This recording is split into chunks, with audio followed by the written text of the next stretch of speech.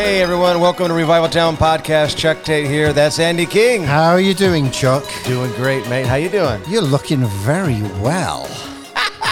Gotta say, if you've never met Chuck Tate before, he's the man with the golden locks. Golden locks. I was talking about your beard. Oh man. Oh yeah. How you doing? I'm good. Yeah, you're looking good. Yeah, thanks. Yeah, we have got an amazing show today. We do. A friend of mine is on from England.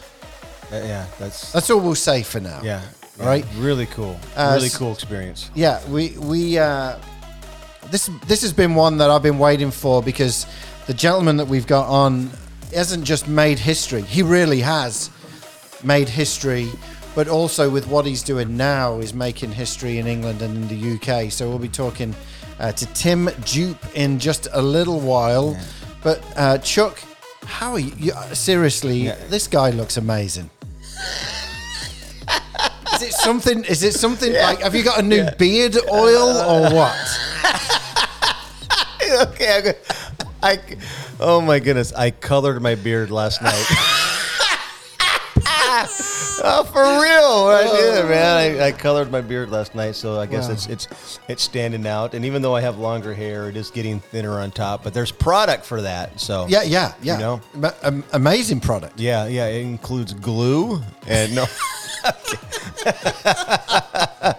Oh man, we have a good time. And no, seriously, this interview that we did was it's inspiring. I had never met our guest prior to today, and really impressed with his humility, his love for Jesus, his love for the local church. Really stood out to me as a pastor, and of course to hear some of the stories. You guys are gonna love this. Yeah, and you'll get to meet Tim Jupe in just a little while. He was the keyboard player for Delirious, the worship band Delirious, but now is doing a movement. It really is a movement called Big Church Day Out, and over 30,000 people are going to this prior to COVID.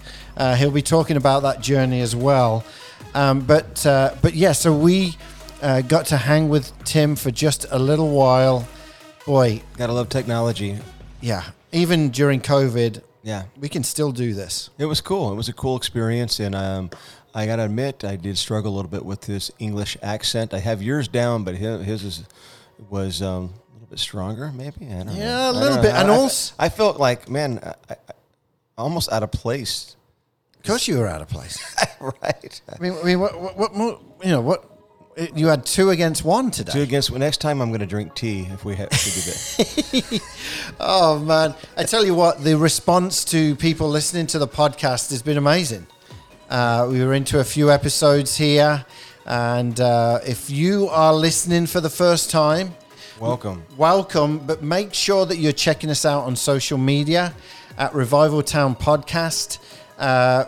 We've got the website up and running as well as all the socials. And subscribe. That's big. Wherever you listen to podcasts. And if you feel like it, give us a 5-star rating, because that helps extend our reach as well. We want to be able to share this message with the masses. And we have some amazing interviews coming up.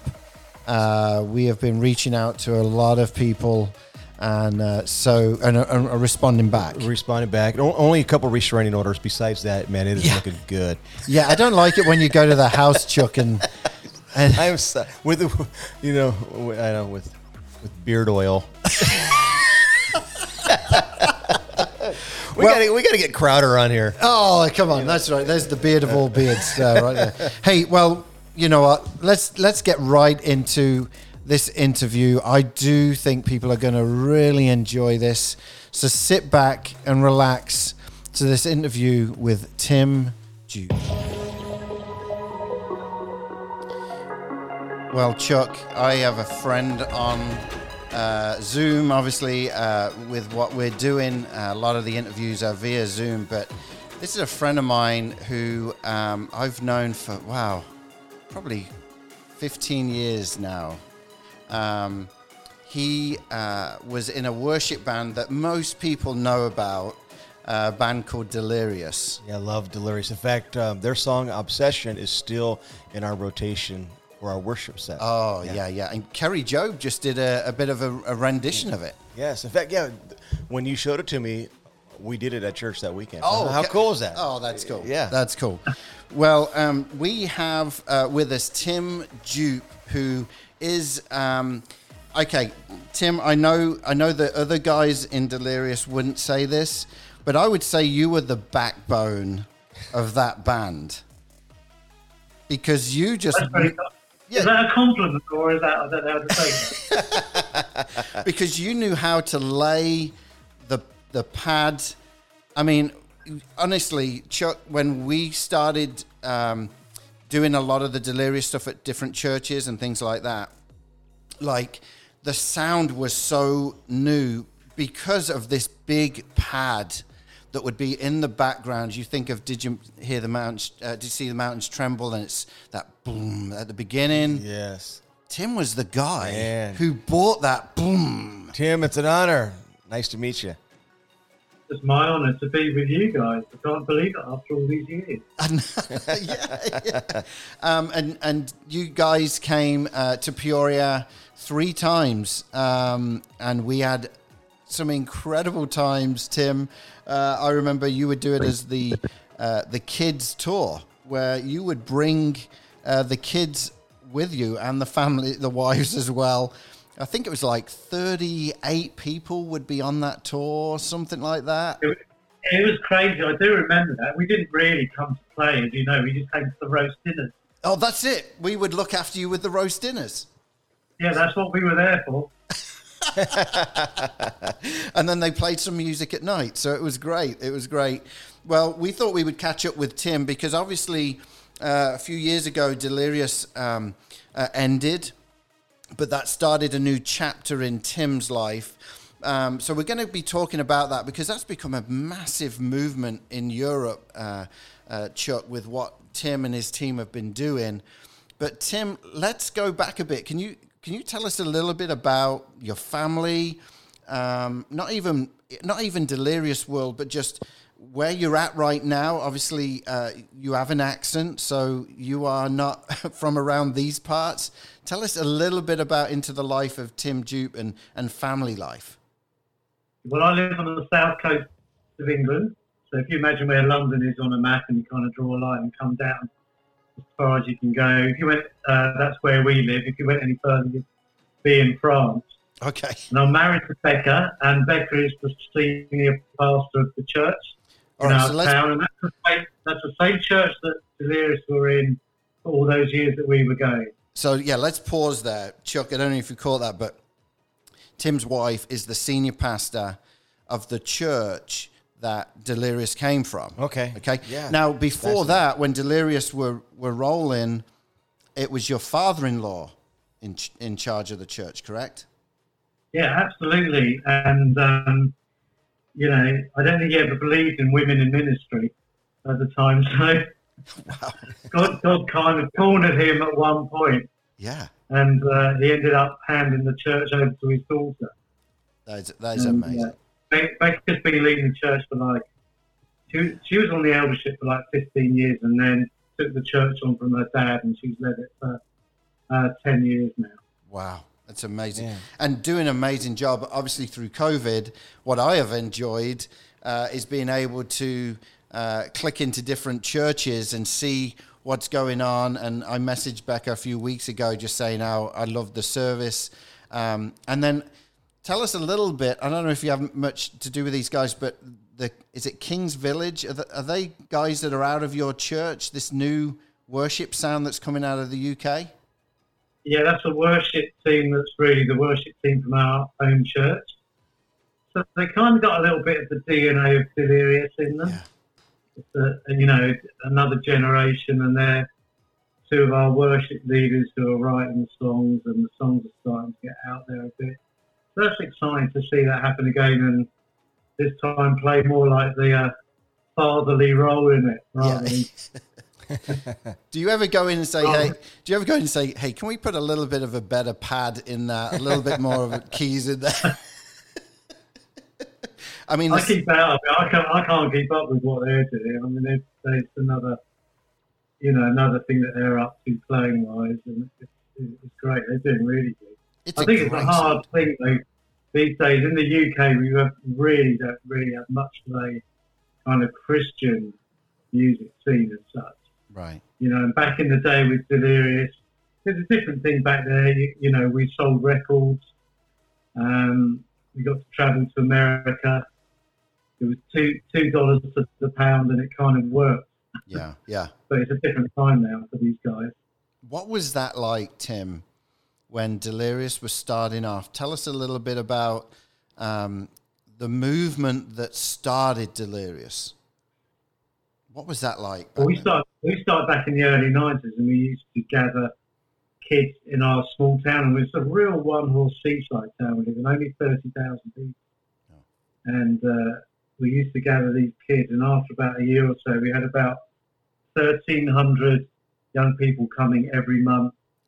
And then we started doing it in the next town along, and then the next town along the coast. And after a couple of years, we were gathering about 3,000 young people every month. Man. In these locations, and they would just come for 2 hours and worship together. And in the summertime, we'd get them all together and we'd do something on the beach where we lived.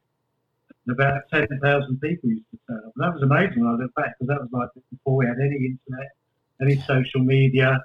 It was all just kind of word of mouth, and people would turn up on the beach on this one Sunday in July, gather and worship, and we used to give the gospel.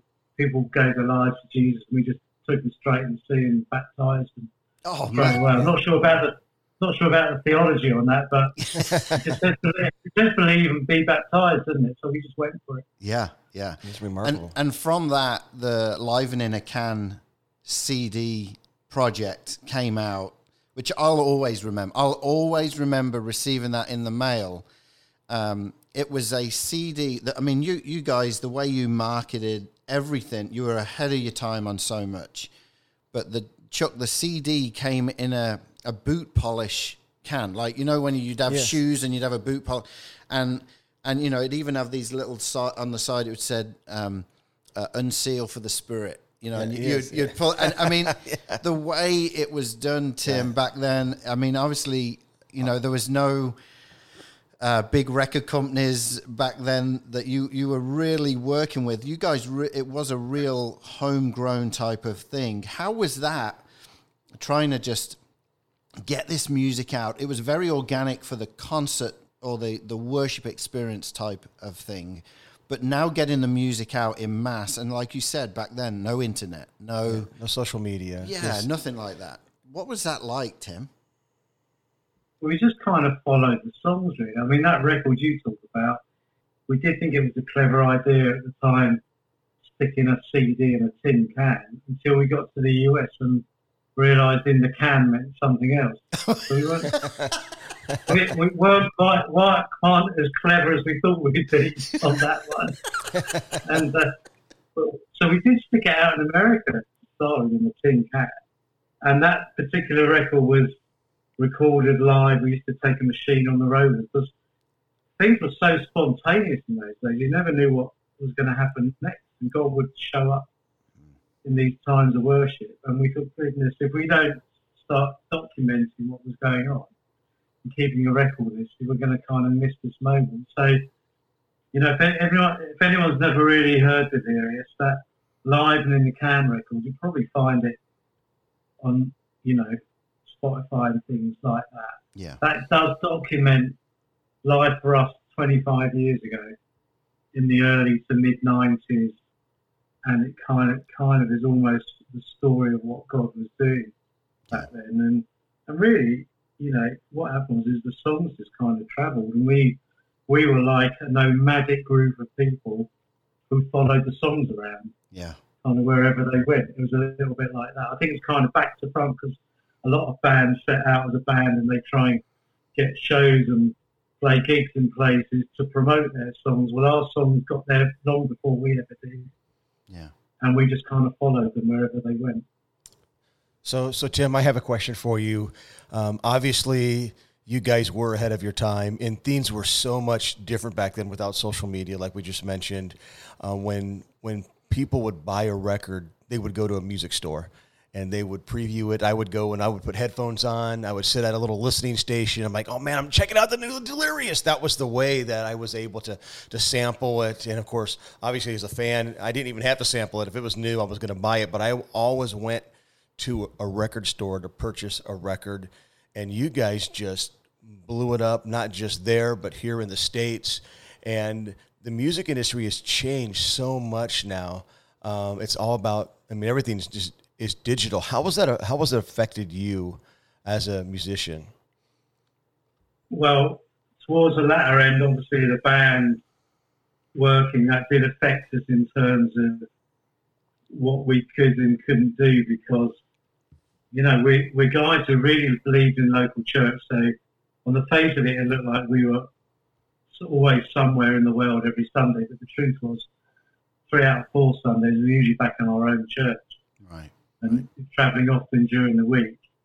And we did fund that operation because we used to sell records, but then everything went to digital. And so then there became a real pressure to travel even more. And it was always difficult. And then it was a never-ending conversation with the 5 of us about how much should we go away from home. And I think we had 16 kids between us. Wow. And I think being in a band is definitely a job for a single guy. Yeah. For family guys with kids, a lot of challenges. Can you just speak into that, Tim, because you mentioned family.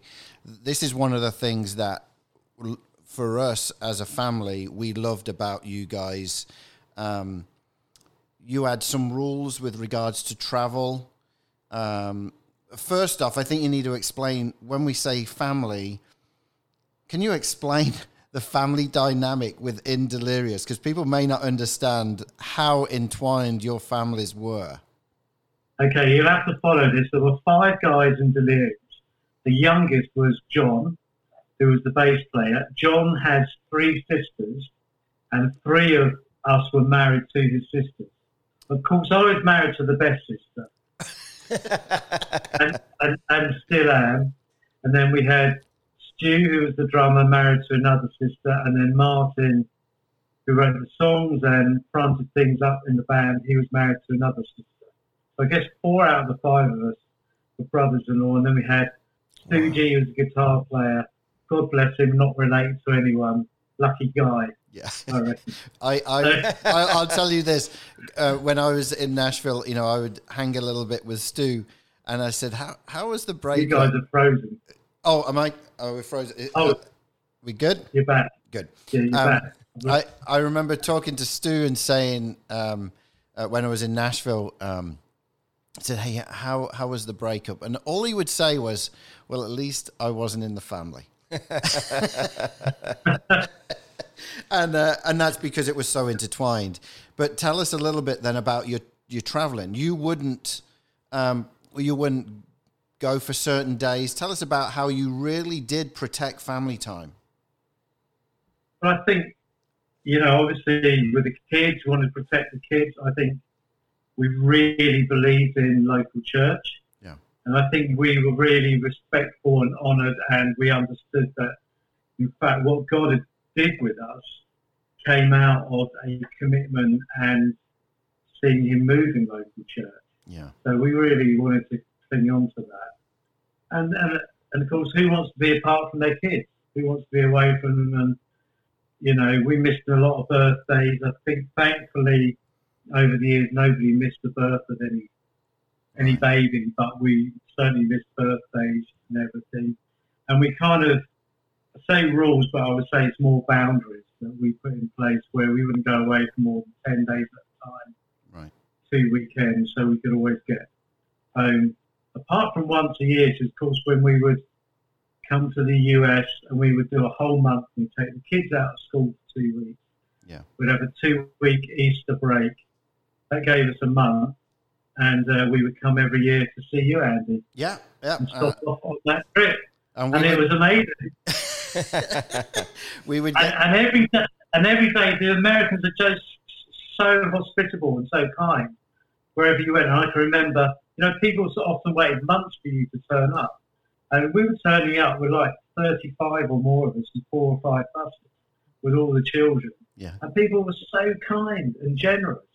I can remember every day they would give all these presents and stuff to the kids, and it would be like trays full of cupcakes and candy and like all this stuff every day. And what they didn't know is that every night the bus driver would have to pull over at the first truck stop and put all this stuff in the garbage, because it's like the next day you would turn up and you'd be given more.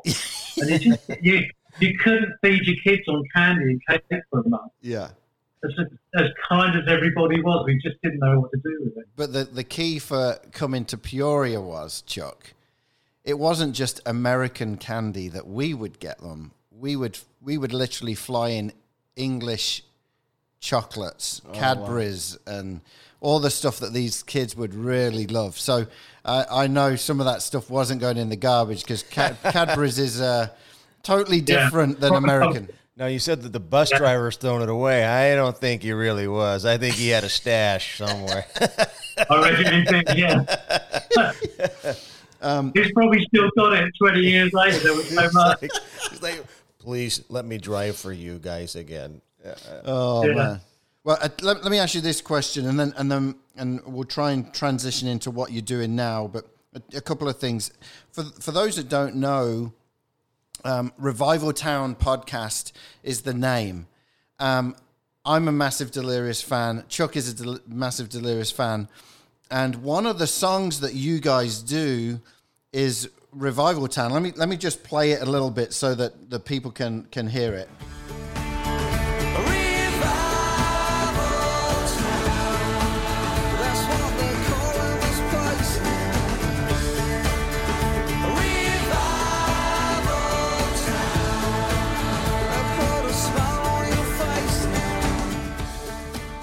So you probably played that many times, Tim. I see you. What was the story a little bit behind that song? That honestly was a story about Littlehampton. You'll have to Google Littlehampton in England, this tiny place that we live in. And there was so much passion for Jesus in these early gatherings when kids came together to worship. You know, there's like so much passion in the room, you're like, I don't think we can contain what God's doing in the room. Right. And we just like felt like, oh my goodness, what's going to happen? Is this going to break out into the place that we live? Because it's not going to stay here in these 4 walls. Yeah. Meeting in a school hall once a month. And we just dreamt and imagined what would happen where we lived, and that was it. And that's what happened. Yeah, and so the song just says Revival Town. That's what they're calling this place now. And we imagined that about happening where we live. And there's another song we did called I Found Jesus, and the lyric says, well, I hear they're singing on the street. Right. That Jesus is alive. And we were like, that's going to happen on our street, outside. And I guess that was our prayer where we lived. Our prayer was that. Man. And you really did see that explode. I mean, not just, again, for selling records' sake. It was a pure desire to see Jesus on the streets and see revival break out in the UK at that time. Because like you mentioned, back then there was no real Christian music industry. There was no Christian TV. There was no Christian bubble. It was purely what you guys were doing was to present Jesus in a new and a fresh way, and that just spread out across the world. And you got to do some crazy things with different people, opening for Bon Jovi, right? I mean, you got to do a Bon Jovi tour. You got to obviously play at places like Hillsong. You played Wembley Arena. What was some of the highlights there, Tim? What looking back, going, man, that was amazing. When we did that, I think the highlights are probably the really big things and the really small things. And the highlights for me were also always the food. Obviously, I can remember the food as much as the gigs, but I guess overall it's just so hard because the highlights were just the privilege of doing it all. Yeah. But when I look back, the fact that we opened up for Bon Jovi was really crazy, really, when you think about it. Because we really carried a lot of baggage with us in terms of everyone knew that we came out of the church. Right. Everyone that knew that's what we were about. So it was amazing that we got to do things like that. I mean, I can remember, I think the biggest crowd we ever played to was 1.5 million when we did something with the Pope. Wow. And it was kind of the most weird and wonderful experience all at the same time. Yeah. I love that. And I love the privilege of traveling everywhere. You know, we really kind of went around the world.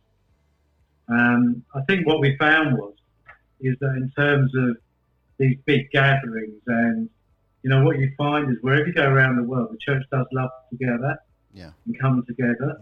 Amen. And we really just went around the world helping facilitate a lot of large gatherings in the church. And back in that time, the only guys could do that, the only bands that kind of hold that crowd big enough were American bands and us, really. Right. And we were usually a bit more eager to travel than the Americans, so we got there first and ended up outside of the US, really. I guess it became like the biggest Christian band thing in the world, definitely outside of the US, because we were, you know, we're going to Asia 3 times a year, South America, China, Africa, all over the place, many different countries all year long. Yeah, and you guys even, and I agree with that. I think you were bigger. You were big over here, but globally you were big.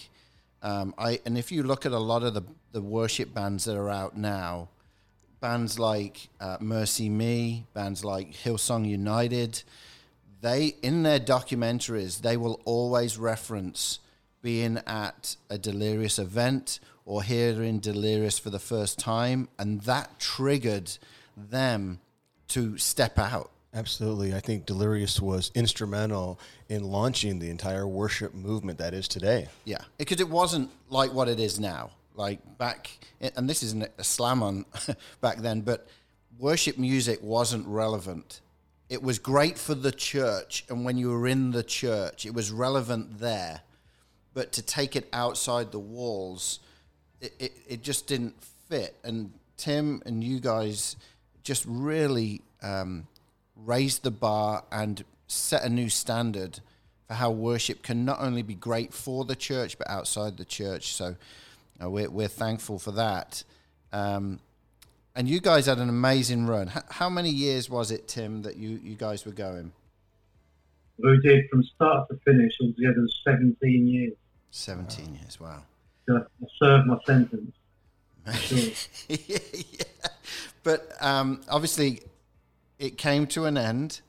Do you want to just touch on how that happened? And obviously, you mentioned there was family involved. So, without being kicked out of the family, how did that all come down? And then we'll start talking about what you are doing now, because that really was a God thing that happened with the timing of everything. But how was that we need to close this chapter?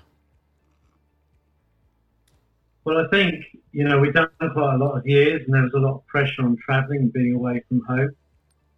And one morning, Martin kind of woke up and just felt he was done with it and needed to hang his boots up. Oh, by the way, hang his boots up. That's a soccer term. Oh, that's an English thing. Yeah, that's an English thing. We do a thing on this show called Tate and His Mate, because Chuck Tate and me, I'm his mate, and I throw English words at him and he has to try and guess what they are. And that was a great one for that. Hang his boots up. It's all about soccer. So.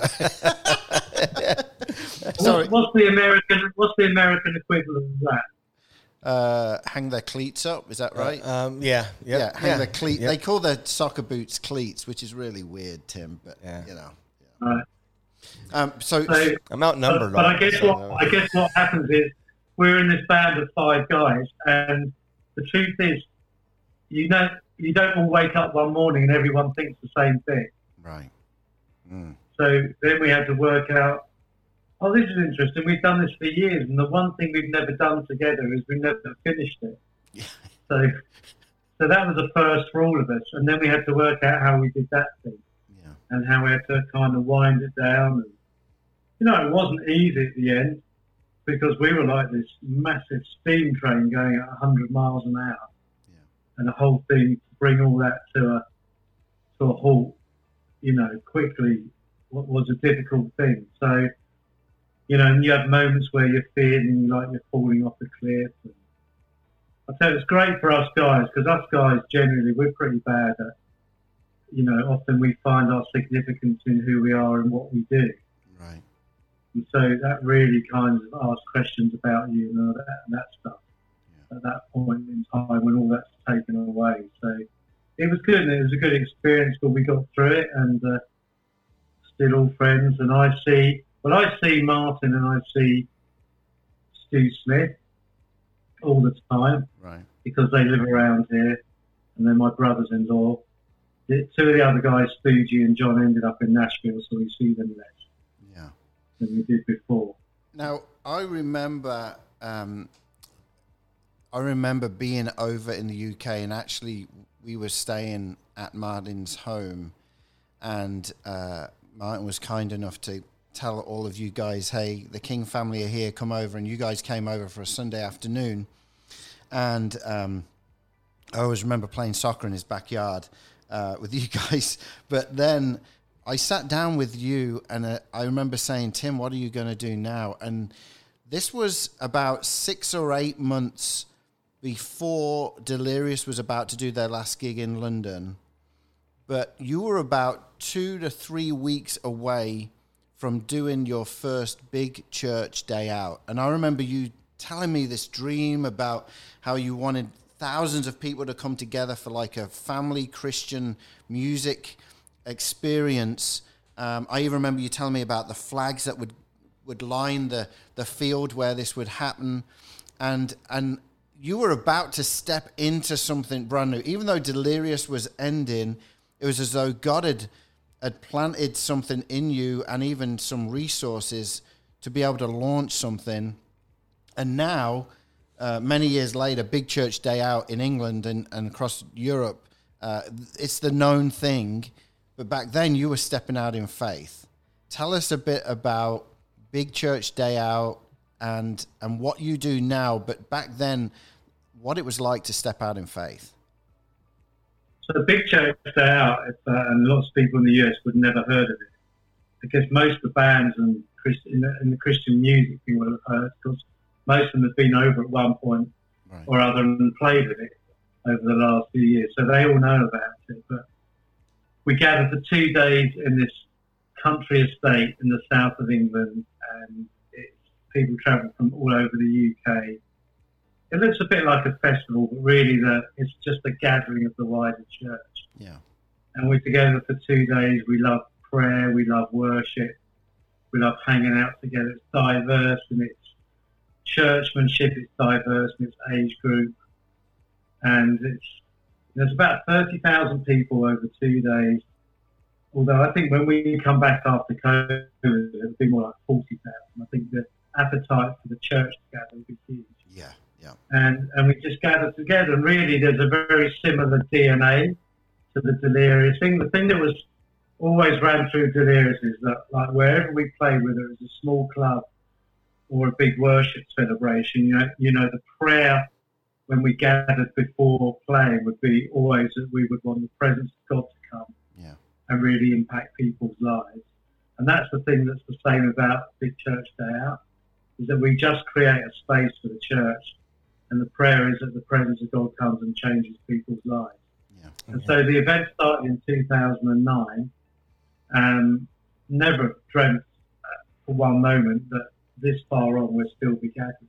Yeah. Not only gathering, it's like you say, it's become the largest kind of church thing in Europe right now, and that meets every year. And it's an amazing thing. And the outcome, the narrative has been we want to create a space to demonstrate the unity in the church.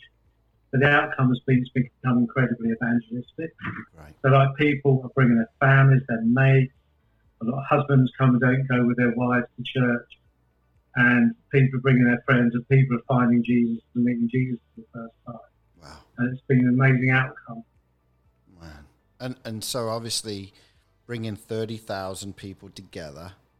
And Chuck, I don't know if you've ever just looked online at some of the artists that go to Big Church Day Out. When Tim says most American bands know about it, like everyone that is a name in the US band-wise, they're fighting to play at this event. Like from Switchfoot to King and Country, to obviously Martin has played at it. Kerry Job was at. I mean, like anyone that is anyone is they. This is where they want to go. Play. Yeah. And so then obviously that brings a crowd, which is absolutely amazing until the country is shut down with COVID. Yeah. So Tim, tell us about how your year has been with this, and you do not just the Big Church Day Out, but the Big Church night-ins as well, and the tours and things like that. But you can't do any of that. So No, we can't do anything. So we'd also do a few tours during the year where, mainly for the US bands really, where they want to come and play. It's not something we go looking for, but the guys in the US who want to come and travel, see a bit more of the UK, we can usually help facilitate the tour for them. But like everything else in those big spaces, we got shut down. I guess the big event world kind of had its legs chopped off early doors with the whole COVID thing, often before other things got shut down. yeah, Our event happens at the end of May every year, and we kind of shut it down by the middle of March this year. Yeah, I found an email last week from a manager of an American artist that everyone would know.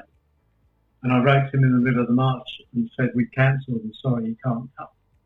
And I found the email, and he wrote back, and he was really mad with me.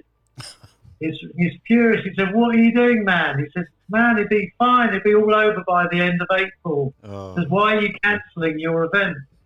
It's not going to be a problem." And I think at the time, I probably thought, yeah, you could be right. Have we done the wrong thing here? This seems ridiculous that we could cancel this for a virus.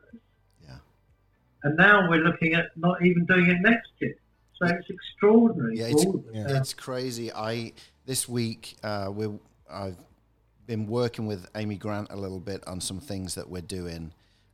She's a close friend in Nashville, and I was just talking to her. She's just had heart surgery, which was a great time to have heart surgery because she wasn't on the road.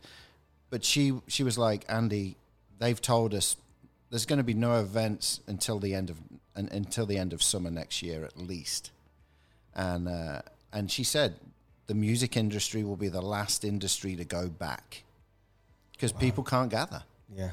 And I how have you got, because you have a staff and everything, right, Tim? I mean, it's not like just you booking everyone. I mean, you have a staff, and how has that been for you trying to manage what God's given you, but also how to look after people's lives and livelihoods and things like that? Yeah, well, we're not a big team. We have about 15 full-time staff. Okay. We did, but we're now down to 2, so everyone lost their jobs straight away. Wow. That's really difficult. 2 of them were my own kids. Right. One was about to get married. One was about to leave and have a first baby. Oh, mate. So you can call me grandpa if you like. Okay, granddad. All right. Yeah. So, making your own kids redundant, it's never a pleasure, is it? Anything like that. And we were 3/4 of the way through our year, so we spent a lot of money on salaries and paying people, on marketing costs, some of the costs of running our operation. Right. So and there was all money that we could never recover without an event to happen at the end. Right. And so we just had to get on our knees and pray and say, "God, well, you need to help us here, because unless we can recover that, we'll never be in a position to go again." And thankfully, within just a few weeks, everything got recovered. It was amazing. Wow. For us. So I think God's kind, and I think it shows that people in the UK are really committed to this vision of this space for the church together. So that's been an exciting thing to see people's commitment. And not right now, we're waiting. And I think we have to remember, at the end of the day, things like Big Church Day Out and these conferences and all these things that we all run, you know, they're only events. Right. And it's fine. And the world will be fine without events for a year or two. Right. Because our hope isn't in an event. Our hope is in the church. Right. Right. You know, and the church is going nowhere, eh? That's right. So it's not a problem. Yeah. It's not a problem. But it's going to be exciting when we come back. Absolutely. And I love hearing your faith of just saying 40,000 are going to come back. Like it's people, and you're right. There are people who are waiting for that green light to like, okay, let's go. Let's get back to normal.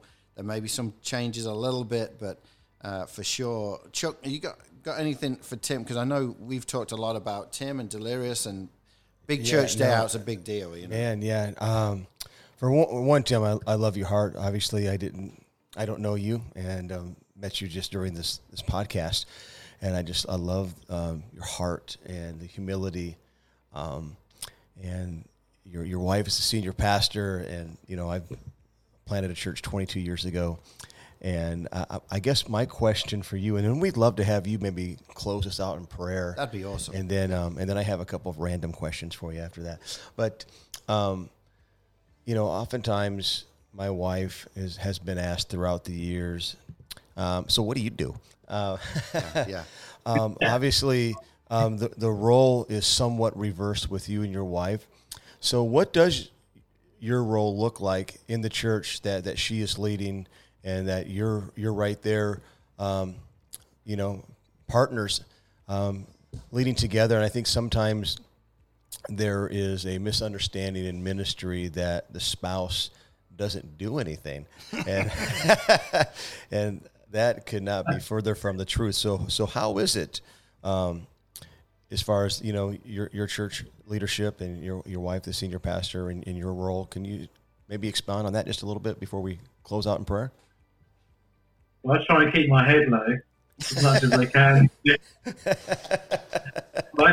I mean, you know, I feel like what I'm doing is great fun, and we love what we're doing. And I think, goodness me, Chuck, you leading a local church, hats off to you. All respect, because that is such a hard job, and I think the patience that you pastors have and leaders have is absolutely incredible.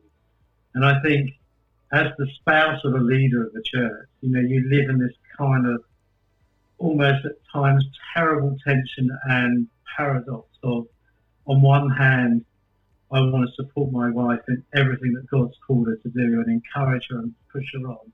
And on the other hand, you spend half your life feeling you want to protect her from all that she has to carry and the difficulty of it all. And it's never, you know, and I think such a difficult thing, isn't it? And you carry both these things all the time. And, you know, and I don't want to tread on her toes either in terms of what she's doing, because she's clearly called to lead the church. That's not the calling on me at all. Right. But I guess my place is just to try and be the best husband I can in it, to encourage her. And it's not easy being a woman leader in the church too. Right. You know, it has some challenges. And in fact, we were looking at a thing this week. She's part of a forum of, there's a group where 60 of the largest churches in the UK gather on the leadership thing. And we're included in that. We're not a big church, we're about 400 or 500, but in UK size, that's, you know, it's a good medium-sized church. Sure. And of those 60 churches, she's part of that network. She's the only senior leader who's a woman. Wow. So can you imagine that? It's extraordinary. Yeah. In this day and age. So she does an amazing job, and, you know, not only that, spends a lot of time mentoring other women in leadership. Yeah. Man. So I think what you guys do is an unbelievable thing. I think I have an easy job compared to leading local church. And then not only that, what you're all having to do to lead it through these unprecedented times, because none of you trained for this. Right. For sure. None of you knew this was going to happen. And so to keep those people connected, I think our focus right now in church locally is all about that. You know, we do online content, we do online service, but that's just a mere tip of the iceberg. Our focus and attention is all about keeping the family, the community we have connected together. And so that's what we're really building on and focusing on. Amen. And, you know, like I say, I think confidence you have is that, you know, the hope is in the local church, isn't it? Amen. And this will pass, and the church will still be here. And I think, goodness me, I think, you know, political systems come and go, and you know, economic systems come and go over centuries and over decades, and the church remains, and we're going to be here long after all those things are gone. That's Amen. so good. Amen. Well, this has been so good. Yeah. So Tim, Andy, can you close us out in prayer, Tim, and pray for those that are struggling during this unprecedented time? There obviously are a lot of people that are hurting, are struggling. You know, some places are opening back up, some are shutting down again, and there's just so many unknown variables. But God is in control, and He's going to see us through. So can you pray for those that especially are struggling? Yeah, and I just think as we pray, I think, you know, one of the things I learned a long time ago is when things get tough, there's a really great question to ask ourselves, and that's what really matters here. What really matters here. And I think when we ask that question about the pandemic and all we're going through, if you say what really matters here, and I think what really matters is that, you know, Jesus is the thing that really matters in it all. Yeah. So, Father, I pray for Chuck and for Andy, and I pray for ourselves back here in the UK. And we pray for all the people listening to this podcast, that through this incredible roller coaster of a ride that we're all going through the times of unprecedented uncertainty and not knowing, that you remain so constant, and that your mercies are new every morning. We thank you, Jesus, that you remain there for us at all times, and we thank you that your church remains. We thank you that we have something to cling on to, both in our personal relationship with you and the community you created called church. And we love the church, and we thank you for it at this time. And so, God, be with us. We thank you, God, that, you know, also in this time, maybe sometimes we get even a bit more space in our lives just to know your closeness to us. And I pray for everyone listening that we will know you close, and be with us over these next few months as we get out of this. And we thank you, God, that you know that this will come to an end. We thank you in faith for that. In Jesus' name. Amen. Amen. Amen. Thank you. That's good stuff. That's good. Tim, we just want to thank you for taking the time. And I know you are a very busy guy, especially trying to figure everything out. I'm not at the minute. All right. So we'll stay on for another hour. No, I'm only joking. But Chuck, you said you had a couple of things, right? Yeah. So we like to switch gears here, and I'm just going to ask you three random questions, and then we will, you can tell everybody how they can connect with you. But first question is this: what is your all-time favorite Delirious song? All-time favorite song? I think you actually named it, Chuck, earlier on. It's Obsession. Yeah. All right. That is mine as well. Yeah. Yeah. Have you heard Kerry Job's new, like, the chorus bit in her live set, Tim, recently? I'm going to check that out. It is brilliant. It's on a new album, but they only went to record one song, and they actually ended up recording three. Two were spontaneous, and one was Cody Carnes, her husband, led into My Heart Burns for You. And I mean, it's good. It's good. It refired the song in me, mate. So. All right. Second question is this: would you rather travel to space or get in a submarine and go to the bottom of the ocean? I'd love to go to space and look back on the Earth. That'd be me. Me All too. Right, last question. All right, last one. Have you ever had anything stolen? I don't think I have. I guess I've had a car stolen. Oh, mate, that's a big thing. Yeah, I've had 3 cars stolen. 3? Yeah. It's a little bit different in England, Chuck. Yeah. Well, Tim, we always end with some 3 random questions, and you did pretty good on them. But in all seriousness, we want to thank you for being with us today. We appreciate your ministry over the years, and it's still going the way you're impacting the church. I have family in England that go to Big Church Day Out, and they love it, and just keep pushing on. Even during these crazy times, we know, like you said, things will pass. Things are going to get back to normal to where you'll be able to gather the church together and really make an impact. So, Tim, I thank you so much. Thank you both. Great. Thank you, Tim. Thanks. Great meeting you. Thanks, Tim. That was a good time. You enjoy that? That was fun, man. I loved that. It was really, really good stuff. What were some of the things that jumped out for you?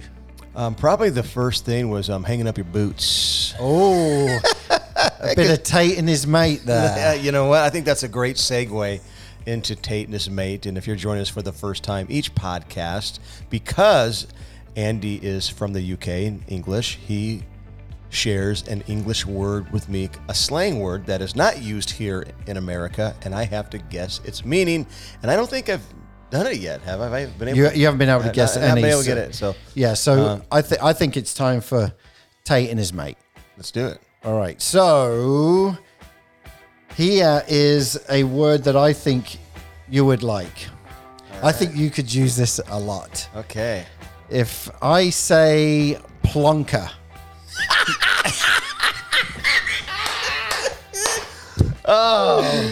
Do you want me to put it into context? Please. I think it'd probably be better before I guess. Plunker. I don't know. Plonker. Plonker. This is in Plunker. Plonker. Plunker. Plonker. Okay, Hey, here it is. Chuck, this is Andy King. Here we go. Chuck Tate is a plonker. I'm gonna celebrity. No. Psycho. Beard coloring. No. Okay. Chuck Tate is a plunker. I'm gonna go with preacher. Sorry, mate. You ready? I don't know if I am or not. Here we go. Chuck Tate is an idiot.